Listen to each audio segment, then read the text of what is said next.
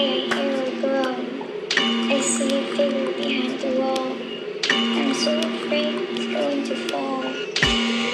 Scaring is sharing. Scaring is sharing. Scaring is sharing. Scaring is sharing. Hey, little maniacs, you know it's time again for another episode of Scaring is Sharing. Yes, the podcast where we share spooky news and frightful views with each other and you about all things horror. That got a little bit like Fran Drescher in there. Did it? Yeah, just slightly. The only time I ever watched The Nanny was when I had COVID. The one and only time that I know of, at least. And I somehow just couldn't stop watching The Nanny. It was so weird.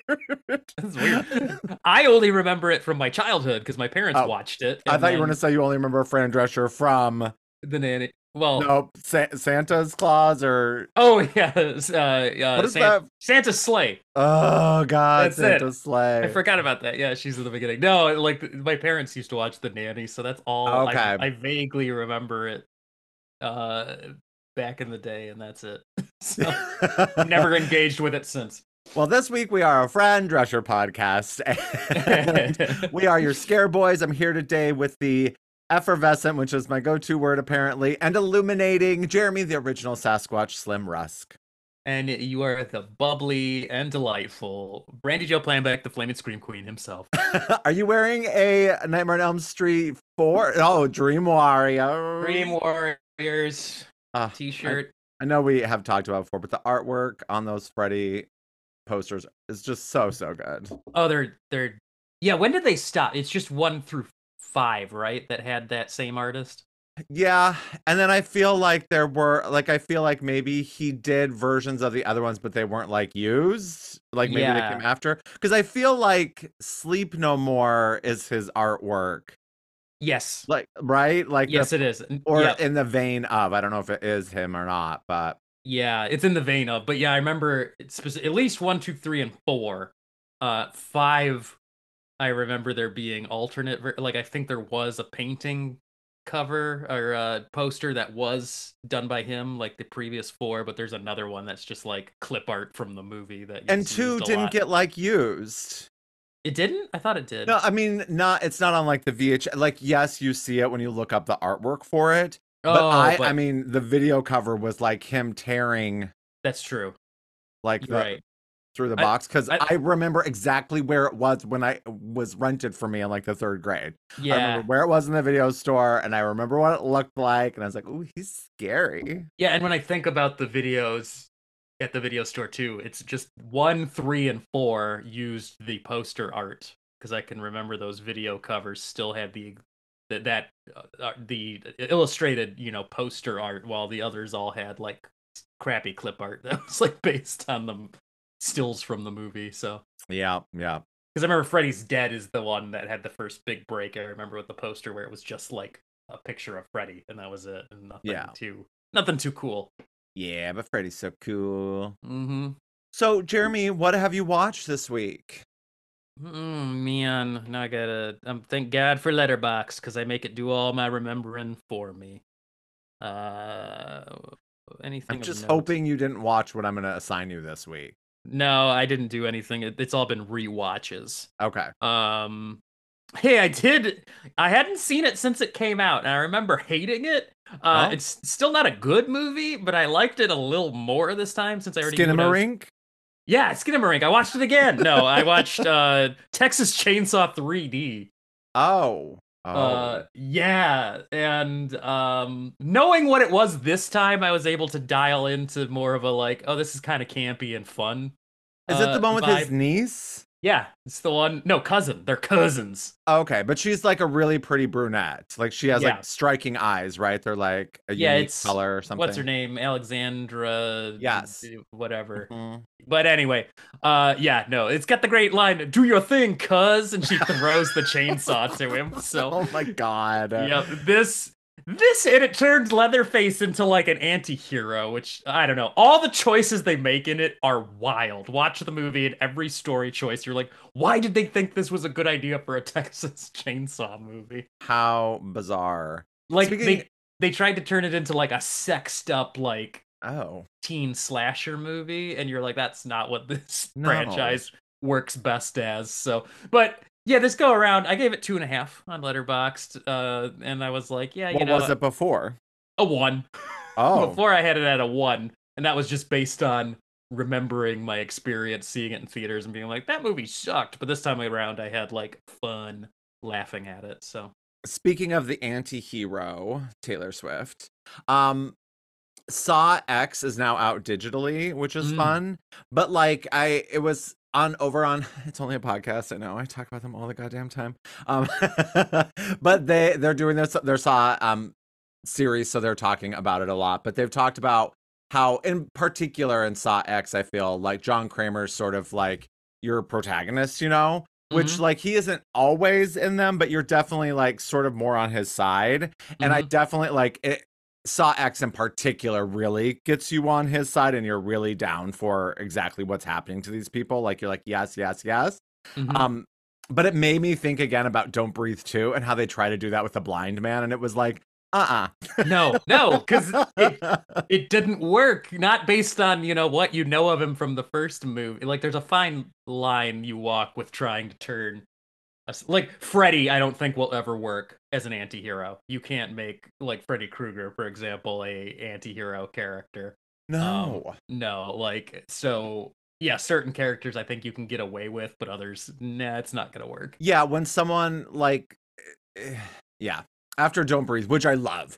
I mean, there is something to for a while thinking, oh my God, this poor guy, and he's just trying to defend his house. But then there's a line that's crossed. Yes. At a certain point, you're like, okay, nope, like fuck this dude. And so there's just no turning back from that once you get to the second one. And that's why with Don't Breathe 2, I remember as well that there was a different like story concept that was like talked about when they originally announced, they're making Don't Breathe 2 and here's a synopsis of what to, look forward to. And it was entirely different than the movie that came out. So I'm like, what happened there? Did they Well, I think we had talked about that. It was contingent on what's her face reprising her role, and she opted not to come back. So they apparently went with a totally alternate script. So. Yeah, because apparently he was a total fucking like I haven't been able to look at Fede Alvarez the same either since like her allegations came out about him. Yeah, that's what it was. I was trying to remember what happened, and she was saying that she said he was just like the worst, really awful to work with. So yeah, and it's I fucking love her. Yeah, I love her so much. I love Jane Levy or Levy. I believe it is. Maybe it's Levy, but I fucking love her. So I stan her, and because of that, Fede Alvarez can suck a dick. And he's doing the new Alien movie, right? Is he? I think so. And James Cameron like has watched some of it or something, and or Ridley Scott, I can't remember which one, and was like, "Oh, it's fucking brilliant" or something like that. Yeah, I know Fede keeps getting attached to all kinds of legacy stuff now because he was part of Evil Dead, that he did that Texas Chainsaw or produced it, and then now Alien, I guess. I don't know. He's all over, but so far it's up and down, the filmography, so we'll see. I also had a rewatch this week after because my husband on Monday was like, he hit me up. I was working, and he's like, I'm gonna go to the movies. He's like, I'm gonna see Oppenheimer. Talk to me, and I'm like, oh my God. Well, if you'll wait, we can watch Talk to Me together, please. And so he went to Oppenheimer and walked out. He thought it was so boring, and he had a rough time of it because the night before was Skinamarink. So he has no issues stopping or walking out of a film. Wow. When he's just not feeling it. So, but we watched Talk to Me that night, and I gotta say, it was somewhat of a game changer, even though I already liked it to watch it with subtitles. Like I picked up everything, whereas before, I mean, there was, I don't know, a tenth of the dialogue, if not more, that I was like, I don't know what the fuck they're saying right now. Those Australian accents. So I watch American things with subtitles now too, because there's just times where I'm missing stuff. So it's gotten in a habit, and it's weird. I'm off on a tangent now. Like on Be Real and things like that. Like I'm often seeing my friends, even like young college kids that I'm like friends with on Be Real, when they're taking pictures of them watching things, they're watching them with subtitles. I think it is just like a thing people do nowadays. Well, I've read a lot of think pieces that talk about, especially coming from audio, like engineers and stuff, that there has been this push where everything is getting mixed for home entertainment systems and stuff like, the big sound systems, that not everybody has. So often you're watching something on wherever, but the sound isn't designed for your like stereo TV, so that dialogue's getting muddled because the mix Okay. is not designed.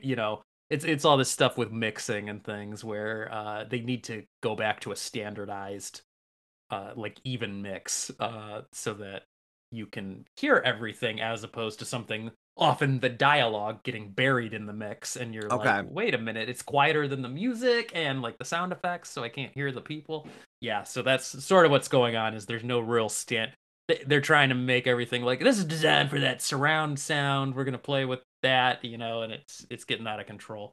Well, I gotta say, it was great, and he fucking loved to talk to me, which I was so happy about, and I Mm. loved it even more. Like the second time around, knowing exactly where it goes, because the Mhm. first time I was a little thrown off, thinking it was kind of going to be one thing, and then it was a slightly different thing, which didn't make it bad for me. I still rated it 4 stars the first time I watched it, but the second time I was just like, oh fuck yes, like it's so good. Yeah, I want to rewatch it because I remember liking it, but not being in love with it the way everybody seems to be. So, but with Exorcist Believer now having come out, I want to go back and watch this and be like, I think this is a better Exorcist movie than the new Oh, Exorcist. So, it is just so good. So that was a fun rewatch, and then I'm still plugging through Haunting of Hill House. I have like one episode left. I just love it. I don't want it to be done, but then I can oh move on no, to Fall of the House of Usher. So, ooh, and okay, everyone, for the most part, I hear everyone just raving about it. I've heard like one or two people not be crazy about it, but like for the most part, everyone like, fuck, this is awesome. it's pretty good. Oh, you watched it all? Not yet, Oh, okay. halfway through. Okay. Okay. Yeah, yeah. Does it help that I know the Fall of House of Usher, or is every single episode a different Poe story, essentially? Uh, Yeah, I mean, where I'm at in the story, very little of House of Usher has happened, like the Okay. story House of Usher, but a lot of other Poe story. It's a mix of all these different Poe stories. So I'm already guessing the ending though of episodes as soon as I realize what Poe story they're doing. So Okay. yeah, I'm like, oh, okay, I'm getting ahead of myself here, but we'll get to it. We'll talk about it some more. Have you heard about, and I don't think I mentioned it before, but the Hulu documentary Monster Inside? Mm-mm. It's about this extreme haunted house, Ooh. and it is supposed to be so fucked up. Is that one of those ones where you got to sign a waiver? I'm pretty sure because like the review, I mean, I don't read the reviews, they're kind of like trailers for me. But my Mm-hmm. friend who like reviews a ton of shit gave it like an A, which I was shocked, and he's like, this is like fucking scary as shit. And so I'm like, ooh, Wow. I gotta watch it, and I keep sort of forgetting about it. But yeah, I was curious if you have seen it. And I can't No. remember. Hell House LLC, you've seen the first one, but you don't remember very well. Is that correct? Uh, no, I don't think I've seen that one. I've seen the houses that October built or whatever. Ooh, That no. I've seen. I haven't seen Hell House. Oh man. Well, I should have given you that this week, but I'm not gonna because I Okay. have something else I'm gonna give you. But that is a Cool. great that's a great Halloween one, and I was like trying to think like I want to give you a good Halloween film because our next Yeah. episode will come out on Halloween weekend. This one, our next one, Hmm. this one that we're recording right Yeah, the one we're recording right now. So, now.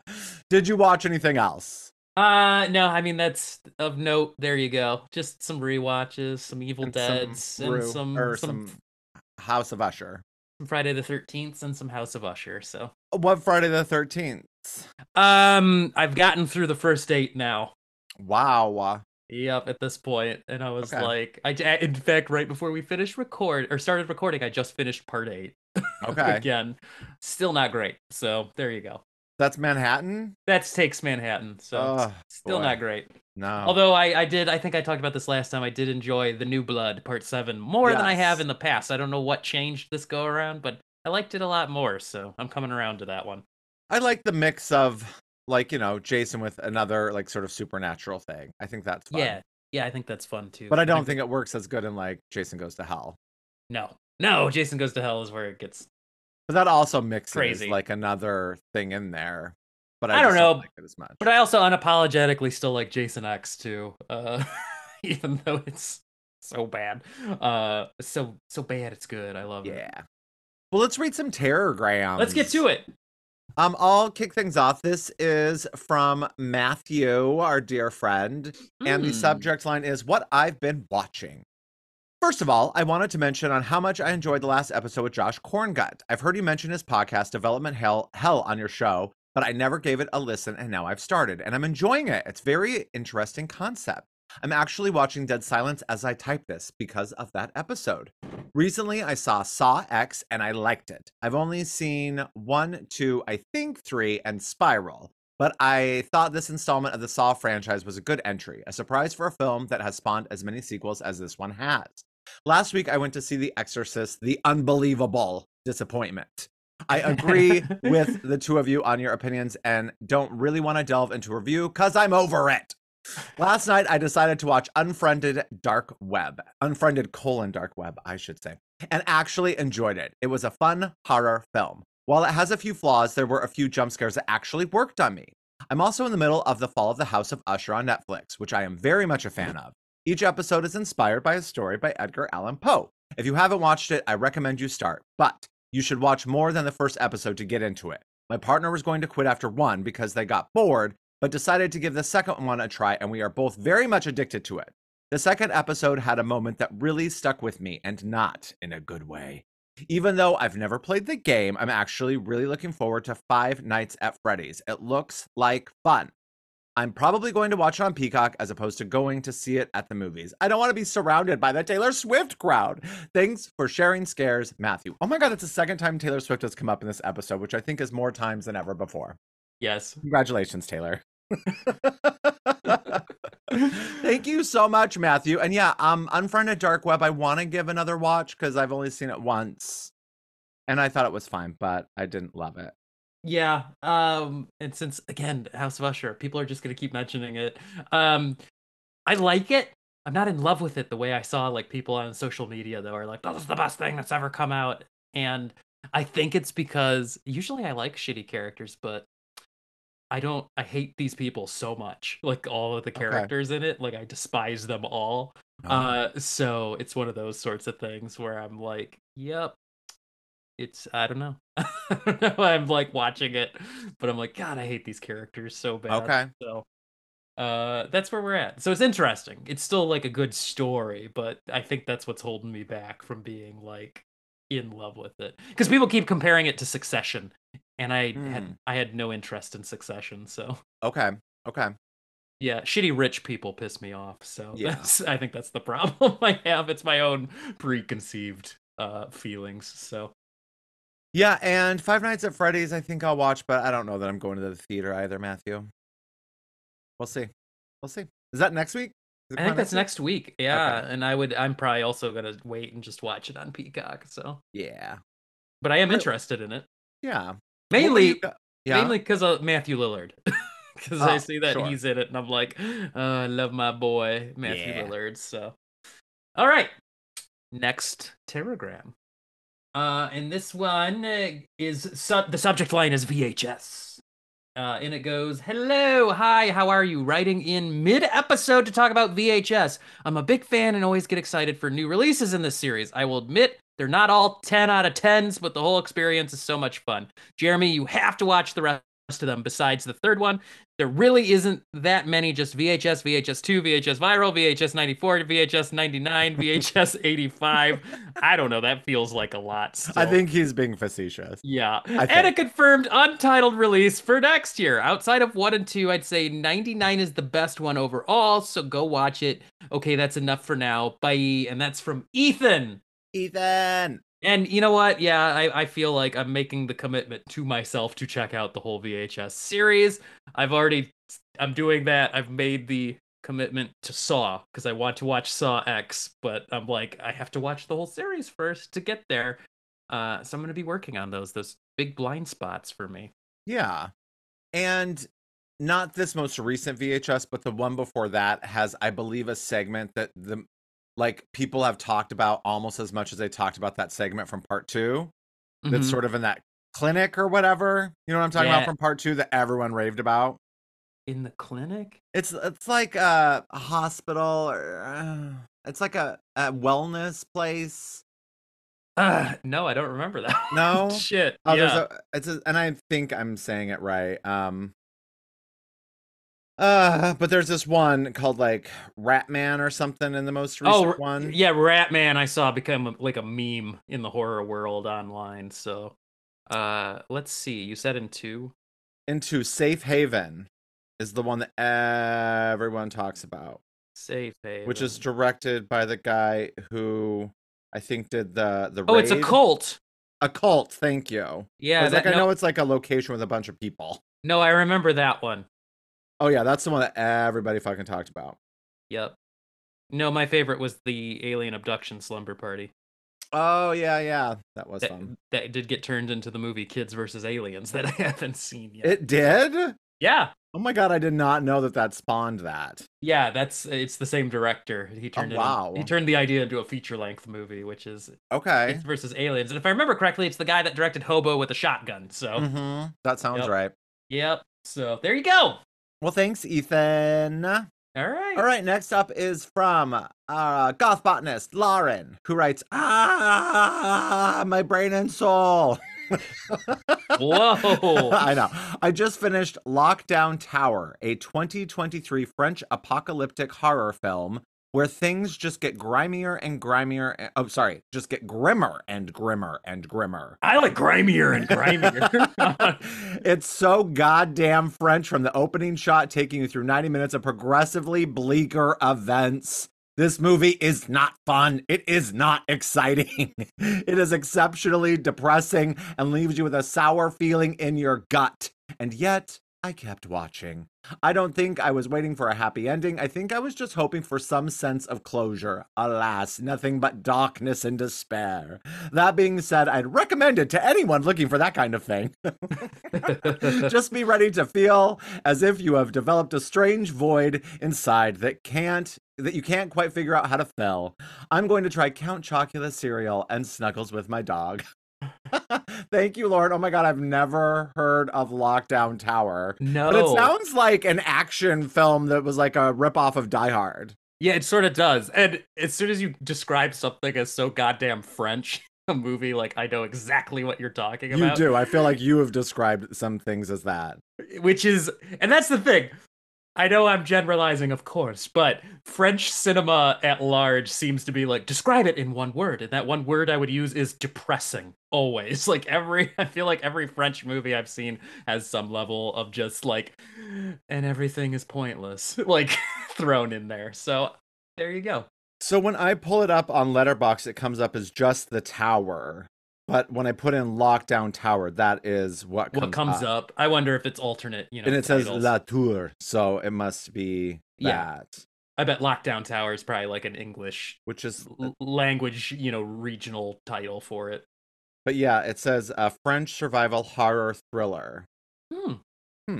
Cool. I'm definitely intrigued now, though, having never heard of it before. And yeah, grimmer and grimmer. The Grimmer Reaper. Grimier and grimier. Thank you, Lauren. I'm so intrigued. That was a great message. The Grime Reaper. Yes. All right. Okay. Next up is from Teacher Drew, and this one goes, "Greetings, Scare Boys. I did love your latest episode. Skinamarink is such a quandary. Not much happens, but it kind of exploded onto the scene. Many are bored, while others think it's terrifying. Thanks for your take. I have yet to watch The Tingler. I'm curious if you or the listeners can help me. After reading a few glowing reviews of The Babadook, I looked back at my letterbox to see I had given it only one lonely star. Oh. How could this be? So I rewatched it. It started off promising and then quickly crashed and burned. Why is it on so many best of lists? I find the characters annoying, the story banal, the descent into madness trope trite and cliche, and the monster not even a little scary. I do understand the attempt at metaphor and analogy, but it seemed like a misfire to me.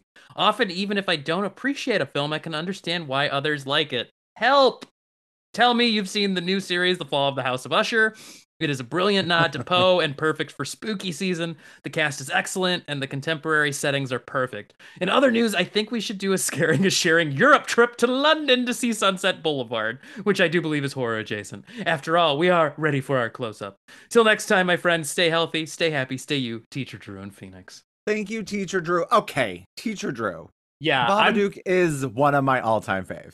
yeah, you're gonna have to mount this defense because, in all honesty, I have seen the Babadook once ever, back when it came out, and I'm like, I remember liking it, but I mean, I'm I not familiar enough with it to like mount a spirited discussion about it. So I think that the leads in it, the mom and the son, I think they're both brilliant. I think their acting is so good. And I know everyone, I think I talked about this on Only Slightly Opinionated with Joey and Jamie.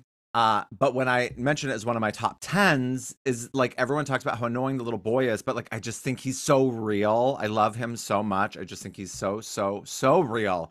And I think that Essie, I want to say Essie Davis is her name. The gal who is the lead. Oh my God, I think she is just so fucking good. But what I love about the movie so much, Essie Davis, that is correct. What I love about it so much is I think it is like the epitome of metaphor. That's so hard to say, but I've decided that's how that word should be. Metaphor. Because I think it's like the first time I was like, oh, grief as a monster. Like it just was like the first, and I remember it blew some of my non-horror loving friends' minds in that way. They're like, oh, it's a metaphor for grief. And like at the time, it felt so fresh and new. But like now, I feel like it is a kind of the go-to. I mean, it is 9 years old. Like in 2024, that movie will be 10 years old. And I think it has changed so much of how horror is done that way. Not saying it's the first of its kind, but it is the first time that I remember such a thing happening. And I can watch it and I can really dig into like, ooh, was there ever a monster? Was she always the monster? Like I can really go different theories and different ways with elements in it. And I find it creepy as fuck. So it's just that I'm so curious if when Teacher Drew watch it, I should dig back up into his letterbox. But I don't know if it is because of me watching it right when it came out and because it felt so fresh and new.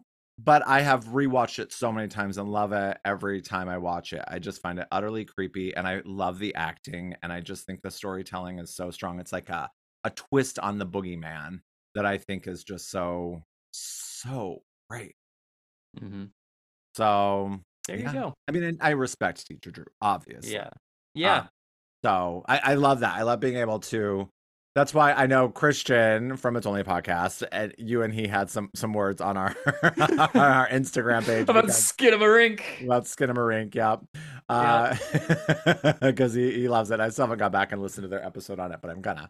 Yeah. So, but like, I love that. I love the discord, right? That is like conversation. Yeah. That's what that word discourse. Means? The Discord. Well, what is Discord? It must be a branch off of Discord. Discord is like chaos. Like everything's messed up. And then discourse is like conversation or like heated conversation. Yeah, like opposing viewpoints. About something. Yep. Yeah. Oh, I love a good discourse then. Thank you. Yep. So and I feel like Babadook is sort of like Skinamarink in that, like, I remember when it came out, I heard plenty of people say it sucked and they didn't like it. So I think it has enough of that, what we were talking about, the art film element, where it has to do with like, do you emotionally connect to this thing in some way? And I think that makes a difference whether you can get what it's putting down for whatever reasons or not. Whereas, like Skinamarink, as Christian and I were spiritedly discussing, I don't think it's scary whatsoever, and he has a different opinion, and I think it just has to do with how you feel about what the movie's presenting. So 100%. And what else did? Sorry. Oh, I was gonna say, and I think Babadook could be the same way. Whereas, like, I think the monster is cool. I love the idea that they made up a creature that is now just accepted as like vampires, werewolves, and Babadooks. Like, those are just out there in the pop culture now. But like, I didn't think he was particularly scary as much as just quirky and weird. So yeah. And then the whole gay thing on Netflix just like brought him to a new level. Yeah, exactly. So that just turned into a whole other thing, which I thought was kind of cool. So yeah. What else did Teacher Drew talk about in there? House of Usher. House of Usher, of course. Everyone's talking about it. Yep, working through. Almost, I'm getting there. We're like halfway through it. I think we watched episode 4 last night. So and going to London. Sure. It's on the docket. Yeah, exactly. That'd be awesome. So there you go. Cool. Well, I thanks, think that's Teacher it. Drew. Yeah, as always, excellent. And if you want to write to us, scaringasharing@gmail.com or slide into our Insta, scaring and sharing. All one word. That's right. Well, thanks. Jeremy, did you have any news? No, I feel like I did, but I don't know. I Yeah. forgot already. Yeah. I don't know. Godzilla -1. That's coming out soon. Yeah. Yeah, and that's in my little kaiju circles. Part And of I the. keep forgetting that is the movie, but then there's also a series on Apple, right? Yes. So So it's different. yes, Godzilla -1 is the produced in Japan by Toho. It's the next official. Well, I say official. These are all official. It's the next Japanese produced Godzilla movie since Shin Godzilla. Okay.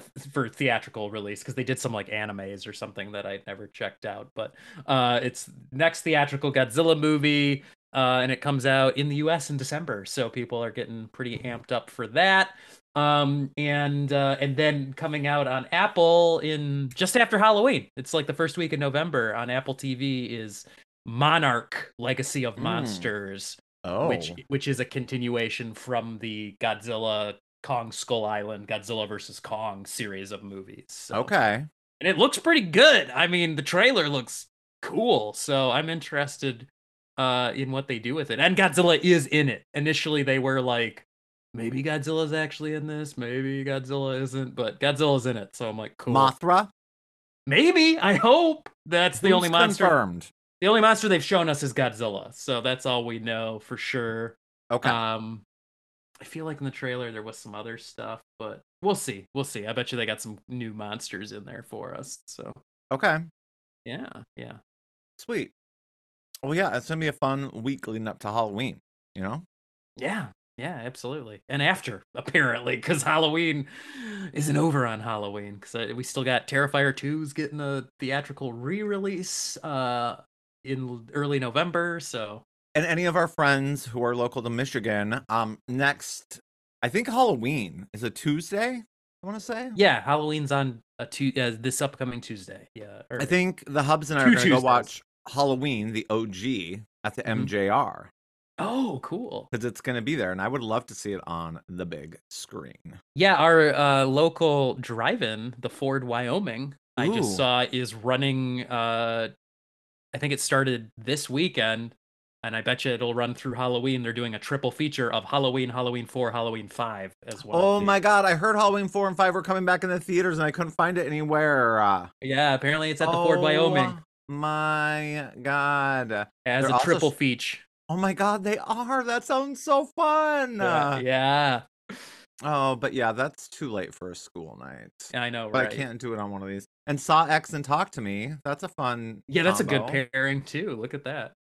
And The Exorcist Believer and The Nun too. Oh, good. Ooh, okay, yep. It is fun though that the drive-in you can go on a weekday night. Mm-hmm. If you didn't have a day job. I mean, you can if you have a day job too. Yeah. That's how you work, Yeah. Okay, cool. Well, shall we share our scares with each other? Let's get to it. So if you've never listened before, Jeremy and I love sharing with the other person and all of you movies that we love that the other, or not necessarily that we love, movies that we've seen that the other person hasn't seen before. Yeah, sometimes they're not so great, but and sometimes they're great. Sometimes they're awesome. So Jeremy, what are you going to share with me this week? I'm up first. This has been the great thing I've discovered is I can go onto your Letterboxd and look at your watch list and pick from there. Now, some of those things on there I have seen before, FYI. But whatever it is, I'll take it.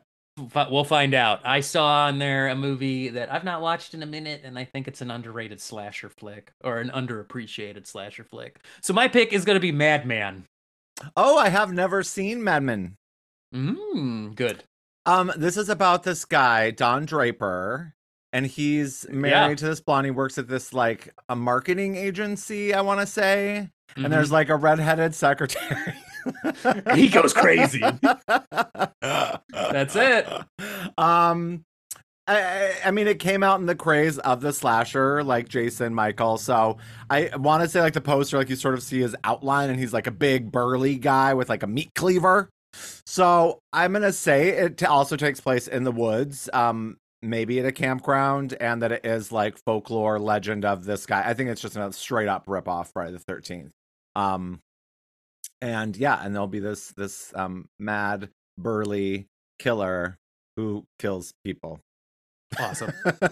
There never was Let's a do it. sequel, right? Just a No. plain old. Okay. Just the one. It was like an indie flick technically too, so. Okay. And I am giving you a film that's perfect for the holiday, and I'm glad you haven't seen it. And it is Dark Harvest. Oh, cool. Do you know about this? No, I don't Nothing? know about this. Nothing. So apparently, well, no, I'm not going to say anything. Okay. But what do you think it's about? Is this the new Dark Harvest? Like, just came out. It just came out? Yeah. Yes, okay. I do know a little bit. I know it's based on like a young adult horror novel. I feel like the guy that directed it is somebody of interest to us. I feel like I can't remember if he's directed something before that we liked, or I don't know. He's of note. And I know the cover of the book has a jack-o'-lantern man. So cool. I'm into that. I hope it's a killer pumpkin. It's like it's like the Great Pumpkin, but he's evil. So that's what I'm here for. So let's do it. All right, let's watch them and talk about them. Sid, don't you blame the movies. Movies don't create psychos. Movies make psychos more creative.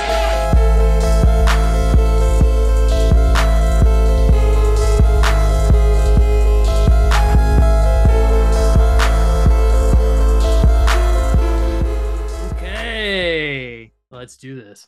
Yeah, let's talk about these movies. So we're going to talk about them. Jeremy will talk first. And if you don't want to listen to that, or like, I got to go watch Madman first, you can look in the podcast notes and see where to skip ahead to get to Dark Harvest. That's right. Yeah. Okay, let's do it. Madman.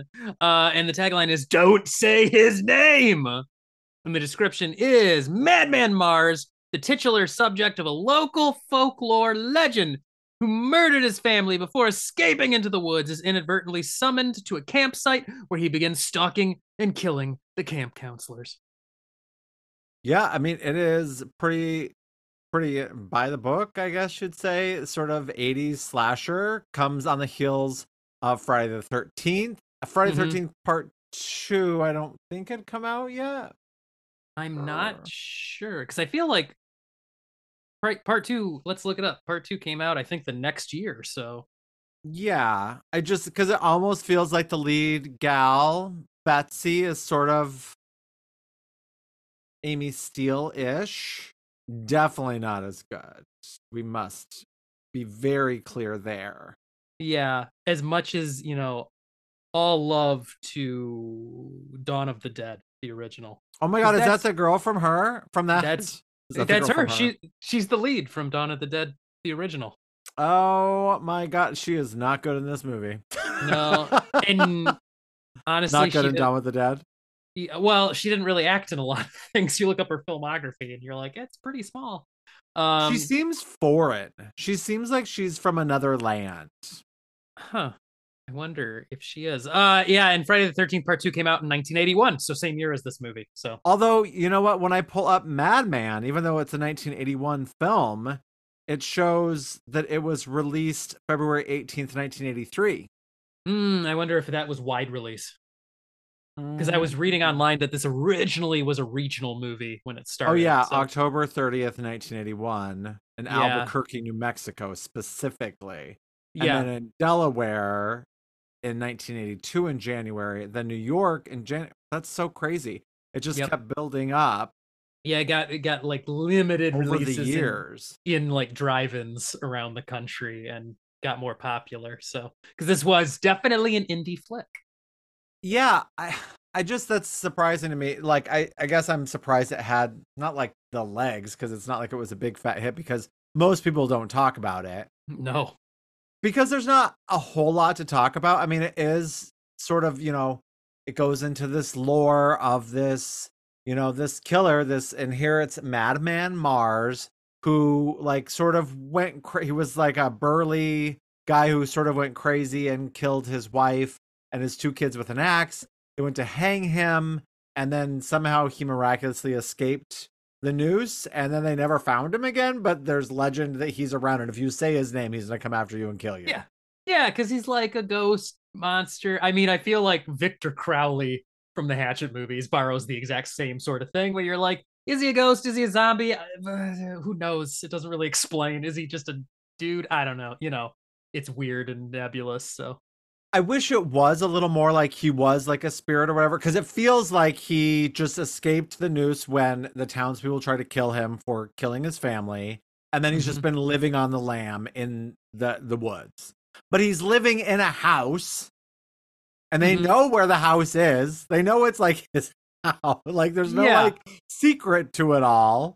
And the end of the movie too is kind of ambiguous because it leads you to believe one thing, but then the final shot, mild spoilers, is just them repeating the legend that he's still out there. So yeah, it makes you think he's like a zombie or a ghost my or god. something. And can we just talk about the song? So it starts off with this group of people around this campfire, and this annoying kind of cute guy is like singing this song about Madman Mars, right? It's the same song that's repeated at the end, but at the end it's with like synth. Yeah, but around the campfire, he's just like walking around singing in everyone's face, and you just want to punch him. Because it is the worst folk song you've ever heard. It's so bad. Like, it's so not melodic or anything. It's just so cheesy. And the other like totally baffling thing is it's like they're at a camp for gifted children. Yeah. And this is like apparently for like very smart kids, right? Like this kind of this particular kind of gifted. But there's like 5 of them, and there's like 7 counselors. Yeah. I'm so confused. Uh-huh. Like they could have been like, oh, it's the night after the majority of them went home and these ones didn't have parents, so we're gonna like there could have been a setup for why there's so few children. There's really only one child. There's like one little girl, and everyone else is like a teenager. Yeah. Like almost adults. Don't they seem that way to you? Oh yeah, no, they seem like grown-ass people playing. It's so weird. And then there's this one little girl who's annoying. Like, I think they're supposed to be teenagers, but they're all clearly 20-somethings, like playing younger at the very least. Which, of course, I get it. They're probably like they had a shoot at night, and know the little girl's probably someone's like little sister or daughter or something. Yeah, That's exactly. How they worked it out. Yeah. No, it's like a lot of these movies. Well, I guess Friday the 13th Part 2 makes it make sense. Where in like Part 2. Well, in the original Friday the 13th, it's a camp, but it was pre-season, right? Isn't that what it was? The kids weren't there yet. Yes. Yep.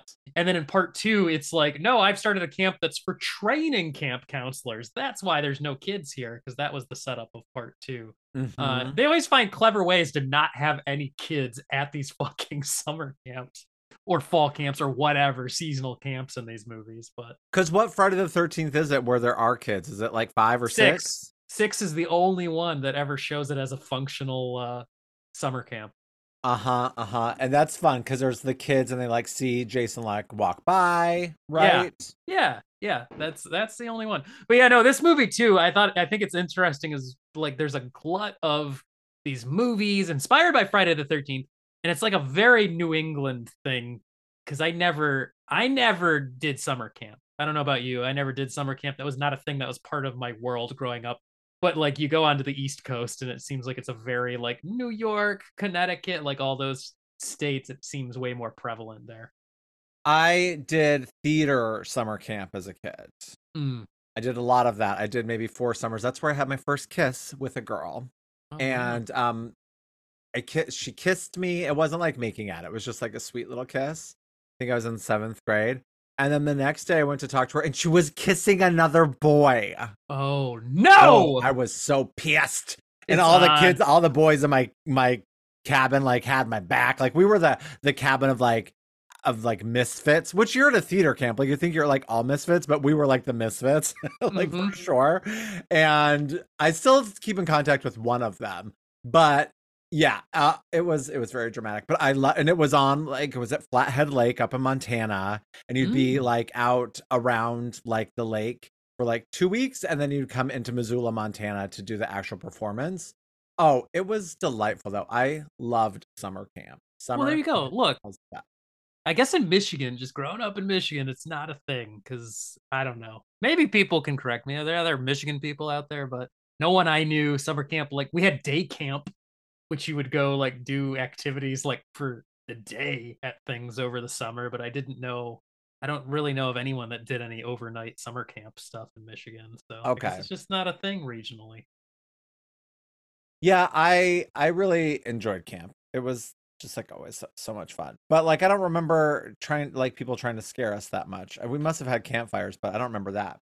Actually, I should say correction. We had sixth grade camp was a Oh, thing we did, like, but it was part of the school, and it was at the end of the school year, like right before summer, and the end of for me, elementary school, sixth grade was the last grade before going to middle school, so okay. it Yeah. was like the big send off. So, but it was only like it was like a long weekend. You went on like Friday, and we came home like Sunday night or something like that, if I remember from sixth grade camp. So Now, this movie oftentimes felt like aliens wrote it and were performing in it and trying to be yes, like adult humans for the oh most yeah. part, or one child. Uh, Like it's just it's so awkward. The dialogue, yeah, so awkward. it's weird, it's strange. I don't know, like the selling points are the gore is kind of cool Yep. for like being so indie and like no budget, and Madman Mars is a cool character, and that's like it. Yes, kind of. See, like I love him in Shadow, okay? I love Mm-hmm. the idea of him and I love like he's in Shadow a lot, like silhouette and Mm-hmm. things. I don't like seeing him as much. But you're right, I never like quite thought of it the entire time I watched it that he's very Victor Crowley from the Hatchet Yes, yeah, movies. it But feels like Victor that. Crowley has like a better design. Here he just sort of looks like an old guy, but like his hands and like feet are like giant and they look just They're like like monster swollen. hands and feet. Yeah, Yeah, yeah, yeah, yep. yeah. It's like 100% Victor Crowley is taken off of this. Which Yeah, in The Burning, what is his name? I was gonna get to that. Okay. Cropsy, they call him Cropsy because it's based on a New York State urban Yeah. legend. Which there's Uh, that documentary about. yes, there's a documentary that then ties in like the legend of Cropsy to a real string of child murders that happen. Because Okay. the idea is that Cropsy is a maniac that lives in the woods and kills kids. And this movie, he was supposed to be Cropsy originally. He was going to be Okay. called Cropsy, and it was going to be about the Cropsy legend. But then The Burning was in production at the same time, and they learned about it, so they changed it in theirs and whipped up a new story. That's so crazy. I guess I never really realized that The Burning is based on that and that they just straight up used his name. Yeah, they just straight up used the name from the Because I guess legend. it's not like, I mean, while there was a real killer, Cropsy was just the name that people gave it, like the Yeah, Boogeyman. exactly. Cropsy's just the name of whatever the mystery So it's not like character someone's is. gonna sue them because they're using his name, like Dahmer, Yeah, right? no, yeah. That it's not like creating a movie and then being like Gacy the movie. Yeah, so I remember liking that documentary, Cropsy. I did too. I remember it fucking me up a little bit too. Like I remember it being Yeah, it's like depressing, real if I remember freaky and right. depressing. Yes, Because they so talk about like how the inmates like were mistreated and stuff of this like one particular like yes, because mental institution they and go stuff. to the famous I can't remember the name, but yeah, the mental hospital where it was just horrible, and that's allegedly where the guy was like institutionalized at one point before getting let out. Now, have you ever watched Titty Cut Follies? No, but I've heard of it. And It's that is the documentary, right? Wasn't it never released or something like that yeah, officially? like you can find it online, I think, somewhere. Yeah. But like, yeah, they like go into this asylum many, many years ago. It's like in black and white, and they just like film the conditions and Yeah, stuff. And and it's it's and then just they like they put on a squalid. show at one point, and it's oh, it is just lots of people say it's like one of the most disturbing films, just because of Yeah. it's And I like heard ooh, it never got released too because there's like too much pushback or something about from like the I think institution that maybe or sounds something right. like that. Like they Yeah. challenged it, but it was Hmm. yeah. Yeah, but anyway, You're right. man. But I mean, but all those things like tie back to this though, but it's fine. Yeah. There at one point though, like talk about just like if you could make a list of like ridiculous things people do when they're hiding. This woman goes into a fridge And it's not like it's a giant fridge and like she throws everything out of the fridge so she can get into it. And it's like, and it's one of those old school death fridges. Yes. Where like you might die locked in the fridge. But it was like a missed opportunity for like a kill to happen in the fridge, for him to stab into the fridge. Yeah. The fridge is all white. Like it could have mixed the blood with the milk. Like there was missed opportunities here. And here's the other thing. They pad the fuck out of this movie. Like it's over 90 minutes or right around, and it should be like 65. Yes, it should be like an easy 70 at There's like max. so much of people just walking around and walking and walking and walking. Yes, tons of walking. Like, please stop with the walking. I love the fact that the old man, like the head of the camp, he's just like, well, I'm going into town to play cards, and that's why he's gone, like for most of the narrative. He reminded me of Larry Fessenden. Yeah. You know what I'm talking about from like We Are Still Here and You're Next. Like I'm like, oh, in the remake, he would Larry Fessenden would play him. Yeah, absolutely. Yep. I could see that. But yeah, no, this is just it's pretty much a generic slasher, but it's funny because it came out before that was really cemented. You know, like this is in the early wave of, you know, Halloween started the slasher craze, but Friday the 13th absolutely created the template that everyone would then copy. Like, especially in regards to a campsite and counselors. That's like, it definitely starts to, there's so many that then focus that direction where it's like, we got to get kids or teenagers like alone. Like, how do we, you know, that kind of starts to become the predominant point of slashers. It's just show teenagers getting brutalized. And also it just like helps with like, you sit around a campfire and you tell stories, like scary stories. So let's tell a story about something that happened here, and then let's have it come to life. And then it comes to life. And I also love the weird, again, because these rules aren't necessarily set in stone yet. Because I suppose the idea of the final girl, yes, Laurie Strode is looked at as like the original final girl, and then Friday the 13th final girl. But this one, like, you think that's the direction it's going, and it totally doesn't. And then at the end, like, your survivor is somebody who, like, it shouldn't be, because he sets the narrative in motion by being an asshole. And then he's like he's the one that lives, and you're like, what? So totally ungratifying there. Yeah, it's so that lead girl who plays Betsy, granted, not a spoiler here for sure, but like the best kill in the whole thing is when she shoots her friend in the head. Oh, that's great. That's the best moment. So this one girl, the girl who goes in the fridge to get attacked, her name is Ellie. She has like big hair, and she gets like stabbed with an axe. But then at one point she like Betsy is walking around with a shotgun, and Ellie like pops up in a window, I think still alive. Like, I don't think he threw her in the window. She like pops up to be like, help me, I've been attacked. And Betsy just shoots her head off. Yes. Incredible. So great. That was like the best kill. But there really are some decent kills in it. Like at one point a guy is hung because like Madman Mars, it's hard to say his name. He like, I think he only hangs him, right? Yeah. Just there's only one hanging, but it's good because you would think, at least I would think, he was just going to pull him up and the guy would just be dead. But it's like a struggle, and the guy's like kind of like saving himself, like just like how I would imagine in real life it could be, that you're like going to try to pull yourself up and stuff, but it's all for naught. All for naught. I rather like the kill where the gal is looking into the car.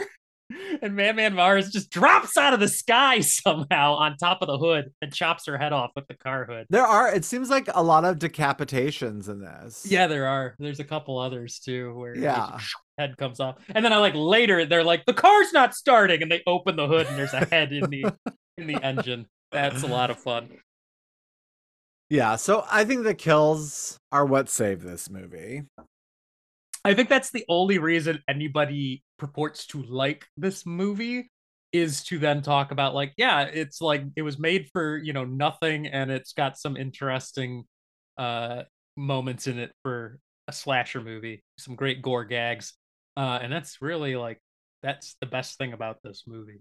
There's this long ass scene in a jacuzzi that okay, wait. Here's the other selling point. You see a furry boy butt. Mhm. So that's my other selling point, And Yeah. just remember, you see a boy butt, which is a rarity. We also see Mhm. some boobs, Yep. right? You see her Yeah. boobs. Yeah. Yep. Yeah. But the scene is so long. Yeah, no, that's the thing. It's like this weird movie, and again, I think that speaks to like the director. This is the only movie he ever made. Like the director, and I think a lot of the people behind this was their movie. So props that they made it cool. It's hard to make a movie, and especially to do it on your own, but they did it, and got it distributed. And Even if now it took a couple years. it took a couple years, and it's a minor cult classic to this day. But like I know the guy that plays Madman Mars is has popped up at here or there on the convention circuit, so he's still Okay. got people are want to meet Madman Mars, so and he loves to indulge in that. I had listened to like a podcast years ago that had him on talking about the movie, and he was a lot of fun. But yeah, it's like that's really it. It's just an indie little slasher thing, and it feels like amateurs made it because there's scenes that drag on. It should have been cut a little tighter, but it is what it is.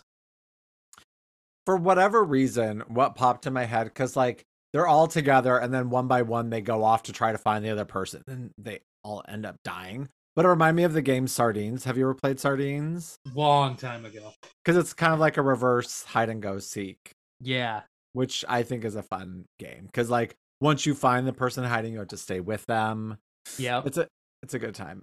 I mean, of course, been a million years since I played it, but I like Sardines. I remember playing it in grade school, I think. Hmm. Yeah. Okay. Fun times.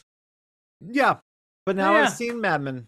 Yeah, you've seen Mad Men. You have anything else to add on the I matter? don't think I. Oh, I do like the opening and closing credits. It's like a red, like Oh yeah. painting or drawing, like sort of a silhouette of like trees, sort of creating this arch. Yeah, And they I just kinda enjoy like the synthiness and then like the Madman logo, because that's the other thing. I think like the font of like the title is Mhm. like very recognizable. It reminds me of the VHS boxes. It stands out, and when it just sort of like comes at the screen, like, Yeah. so I'm a fan of that as well. Yeah. Very cool. Yeah. So, out of 5 decapitated heads in a car engine, how many do you give it? I was gonna give it 2.5, and then I remembered the fuzzy boy butt, so I'm going 3. It gets a half star Oh, for that butt. awesome. And I'm being generous because I like Madman Mars in general. I think it's just a fun character to watch. This large man, monster man, traipsing around the woods, like shambling around with no shoes on, grumbling the entire time. He makes With an giant awful feet. giant feet going like the entire time. So how can you not hear him coming? But yeah, I'm giving it 3.5. Oh, all Yeah. right. Well, an unexpected. Scare of approval. Scare of approval. I was not. I thought for a while it was going to be a split scream because I knew you were going to give it over 3. Mm-hmm. But then I remembered the butt. The boy butt. And it's like And I this is turn your brain off and watch it kind of fun. So Yeah. if you But just Jesus, like someone take an axe to this. yeah. And I think if it were cut up, the pacing could just be a little better, and Yeah. it would be a much better film. Yes, absolutely. Tighten it up, edit it. That's the importance of editing right here in That's action. right. Yeah. So They there you couldn't go. pay for an editor. Yeah. All right. Well, then let's move on to my film that I shared with you. And that film Yes. is Dark Harvest. And it is from 2023, the year of our Lord, directed by David Slade. And the tagline is Evil Stalks. Stalks. How are you supposed to say that word correctly? Stalks. Stalks. Okay, real quick. I say that like if a man's name is spelled Don, D-O-N, and a girl's name is Dawn, D-A-W-N, I think it should be Dawn and Dawn. But my husband always like makes fun of me because he's like, no, one is Dalton and the other one is Don. Yeah. So stocks, Yeah. like stocks, like the stock market. Do you say them differently? I try. So wait, it's funny you say the Dawn thing because I worked with the Dawn. And I like it's like for me, it's hard with a Michigan accent. I feel to really get the difference because you want that noise, so you're like Dan, Dan. Dan, Dan for everything. So it's hard to do, but yeah, I think there's a subtle different inflection between So say stock Don. market or say evil stock market and evil stocks. Evil stocks, evil stock market. There's no difference. There's no difference. Anyway, it's all the same tagline, thing. Evil stocks. Stokes. And the description is a little lengthy. In a cursed town, the annual harvest becomes a brutal battle for survival. On Halloween 1963, Sawtooth Jack, a terrifying legend, rises from the cornfields threatening the town's children.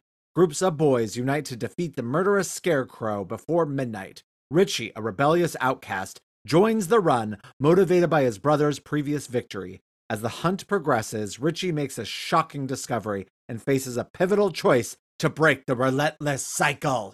Oh boy. Yeah. So this was interesting. This I had no idea what I was getting into. Like I had heard about the book. I knew vaguely people said what the book was about, so I thought it was going to be one thing, and then I watched this and I'm like, this has way more plot going on than I thought was going to happen in this. What did you think it was going to be? I thought it was going to be more of just a monster on the loose, like some sort of like this town is terrorized by this monster every Halloween, like an evil great pumpkin, or something like that. That's what I was thinking, and they have to stop it. But there's a lot more happening here, because there's a whole town legacy going on, and it's like a ritual that happens every year. It's got kind of a, as my letterbox review says, I'm like, this is like if you mixed Hunger Games with the show Gravity Falls has an episode called Summerween, which is their Halloween episode, but since it was based over a summer, they had to set it in the summer. But it's got a weird vibe like this where the Summerween trickster comes every Summerween, and he has to be stopped before the last jack-o'-lantern goes out. So I was like, oh, weird. It's kind of like Gravity Falls mixed with Hunger Games, with some Pumpkinhead shit going on too. So yeah, and it feels almost like a Stephen King book. I mean, I know it is a book, but it kind of has a Stephen King-ish story, like taking place in the 60s and you got your bad boys and everything like that. It sort of has that. Do you think it's like an analogy for like war and like Vietnam and stuff? Maybe. I guess you could read it that way. Yeah, because it feels like only the boys can go out, and you have to do it every year. And like the one brother like going off and then like writing letters back, and I don't know. It just sort of feels, in a way, it's sort of, even though I feel like the era could definitely be influencing the story, like with those sorts of things floating around from invoking the 60s. Yeah, I find it particularly refreshing in regards to sort of the lore it sets up, and watching it a second time, because I pretty much watched it like within a few days of each other, like watched it and then watched it again. It was much, I'm not gonna say easier, but like knowing what the lore was made the second time much better, because there's just a lot coming at you where you're like, oh, this isn't just normal people living in normal circumstances where something crazy happens. It's like there's all of this setup for like, this is what happens every year, and it's like a whole thing, like it's all this lore that gets put into place real quick, like, and then you're like, what it's just like, it's a lot going on. And that kind of threw me at times. Like I was all over the place where I'm like, I like this, I'm not sure I like this, wait, I like this again. Like it was all up and down, but I think part of it was just the amount of world building they keep throwing at you, and you're trying to remember like who people are sometimes and what their relation to each other is and all that. But other than that, though, I thought it was pretty cool, pretty unique, and kind of disappointing that this just apparently it was filmed like years ago, and just now finally got released by being dumped onto video on demand. And you're like, oh, that's kind of disappointing. Like I feel like this could have had a nice theatrical run, especially around Halloween time. And did you watch it on Amazon Prime? Was it somewhere you could watch for free? No. Oh, okay. No. I couldn't remember. I thought I had read somewhere that it was, but maybe it is now. Yeah, it looks like you have to rent it currently. Uh, but yeah, I think I feel that if the boys, they were confusing at times. I think Yeah. to like keep track of who was what boy, Yeah. especially in like our main group of guys, not like the mean boys, but like the good boys. Sometimes I got confused on who was who. Yeah. A Yeah, little bit. absolutely. And a lot of cool gore, So much cool gore. which And I wasn't like again, expecting. I like didn't sort think the of movie was going to go that way, but it did. And I was like, yeah. oh, I think awesome. I was surprised too because I was like, oh, this is based on sort of a YA novel. Yeah, right? it's like a teenager novel. So I thought it was going to be hold back a little bit, but no, it goes And for it's it. similar to Madman, where it sort of is this lore about this, entity that kills Yeah, people, this boogeyman. this boogeyman of sorts. And I think that I was surprised there are some twists and turns in this particular movie that I think are really good. Like I Yeah. definitely was not expecting it to go certain places. I also love that there's a girl involved in it. Kelly, I want to say, and I really liked her a lot. I liked that they dealt with some race stuff. They Yes. really got into that. Yeah, her name is Kelly, and the girl who plays her is Amiri Crutchfield, and I just really liked her a lot. I thought she had some good sass to her, and Yeah, the other, great yeah, character and a great performer. And then the kid, his name is Casey. He played Richie Casey Likes. And I really liked him. And then Elizabeth Reeser. I mean, I just finished Hell House. Elizabeth Reeser is in it. She plays her mom, and Jeremy Davies plays his dad, who might as well be Henry Thomas. It might as well just like Yeah. I kept like thinking it was, but Yeah, Henry Thomas and Jeremy Davies definitely type the same. So yeah, and then it uses like there's a Rosemary Clooney song in it at one point, "Hey There," which I think is used really effectively. I think visually it's like so great. There are some like gorgeous shots and some really beautiful cinematography. it looks really cool. One thing that's buried in there for punk rock nerds like me is a bunch of referencing to the band The Misfits. Because the gang, Richie and his little gang, when they put on their masks, it is the Fiend, the logo of the Misfits. Like that is exactly Oh, what that mask yeah. is. Okay, The I can skull see that. masks they wear, and then he says, what the one driving the truck in that scene. I was like, oh, I see what you did there. Because he says, "Step into a violent world with me," and those are lyrics from the Misfits song "Violent World."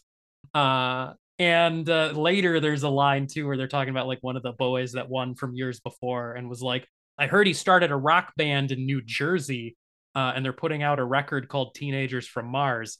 That's the Misfits. They're from New Jersey, and Teenagers from Mars is one of their earliest singles. So Is it teenagers from Madman Teenagers Mars? from Madman Mars, it all connects. But I was like, all this Misfits referencing, like somebody was a big Misfits fan in there. So Wow, of course I awesome. did not know that, but Yeah, so punk rock nerds like me will be like, Misfits, cool.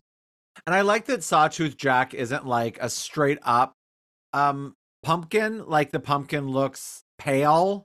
Yeah, and that's where And he gets kind of a Pumpkinhead vibe going on. yeah, that it isn't like a straight up like orange pumpkin. Yeah, it's like his head vaguely resembles a pumpkin, but he also looks like a weird alien thing. So Yeah, and it does have that sort of dystopian challenge implemented, but it's back in the 60s. It's not in the yeah, future. yeah, Like exactly. at some point. So it like goes back to the 60s and yeah, like all that. Like the Hunger Greasers. Games or the Purge or Battle Royale, but transplanted to the 60s. Yeah. I found it really, really cool. Yeah, this was a way fun more than I little. thought it was gonna be, and I really only watched it because people kept talking about how good it was. Yeah, and I didn't even know it was out. I just know that this thing. Oh, and that was the thing too. David Slade directed this, who also did Hard Th- Candy And 30 Days of Night or whatever and it's called. 30 Days of Night. But that's not the director I was thinking of, because I realized I was trying to backtrack and find information, but I really couldn't find anything. But I'm pretty sure that because this was in development hell forever, because it got announced like a long time ago. And originally, I think it was, what's his name? Jason. We were just talking about him in the first half. The dude that directed Hobo with a Shotgun. I believe he was originally attached as the director. So that's why I was thinking, I'm like, it's somebody of note. And I think he was the original director they had picked and then fell off of the project, and yada yada yada. The rest is history. And the poster is, I really like the poster a lot. I'm surprised it didn't use sort of Sawtooth Jack, but I also like that they sort of keep him a mystery.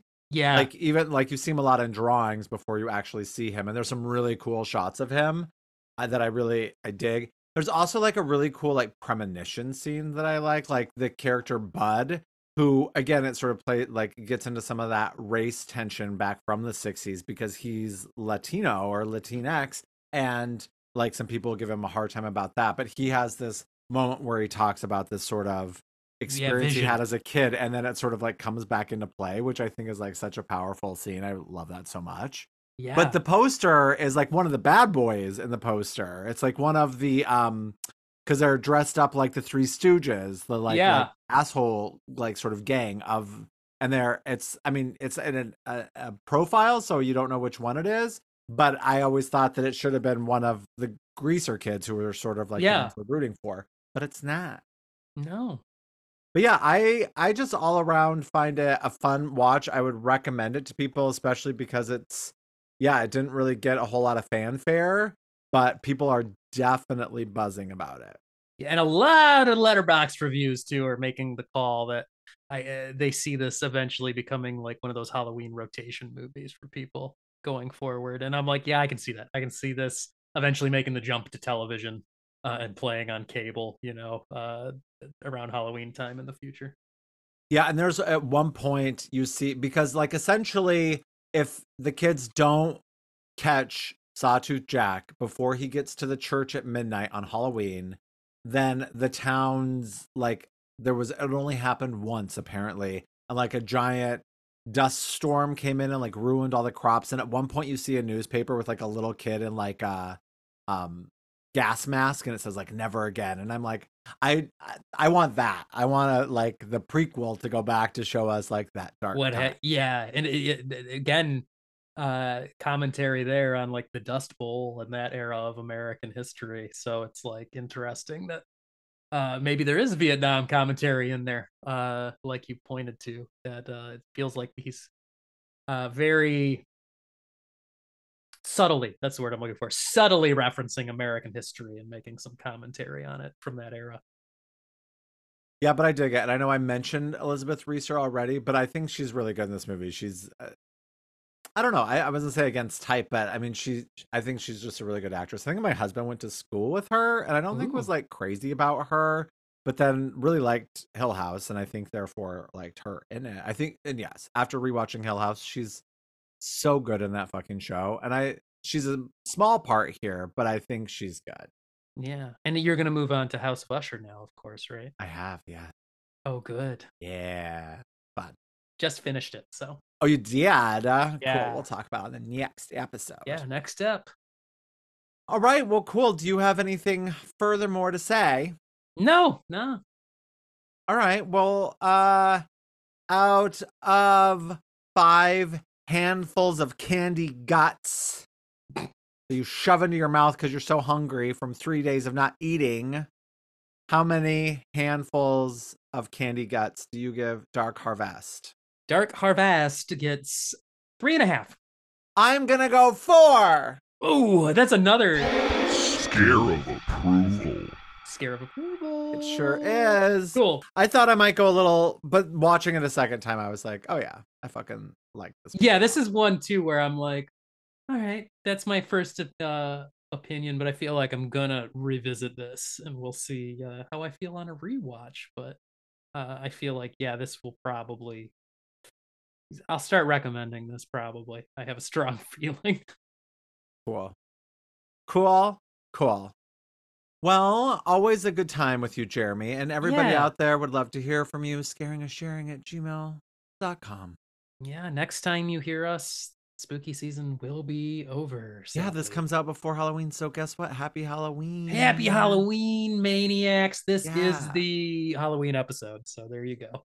Yeah, and everyone go out there and have some fun, be safe, but wild. Tell us send us some pictures of your kids' costumes, your costumes. I want to see costumes. I think we say that every year, but we haven't seen too much yet. So people get on it. Yeah, get on it, please. We want them. Yeah. And remember, when you, did I say scaringandsharing@gmail.com? If I No, didn't, you didn't. scaringandsharing@gmail.com, or follow us on Insta, Scaring and Sharing. All one word.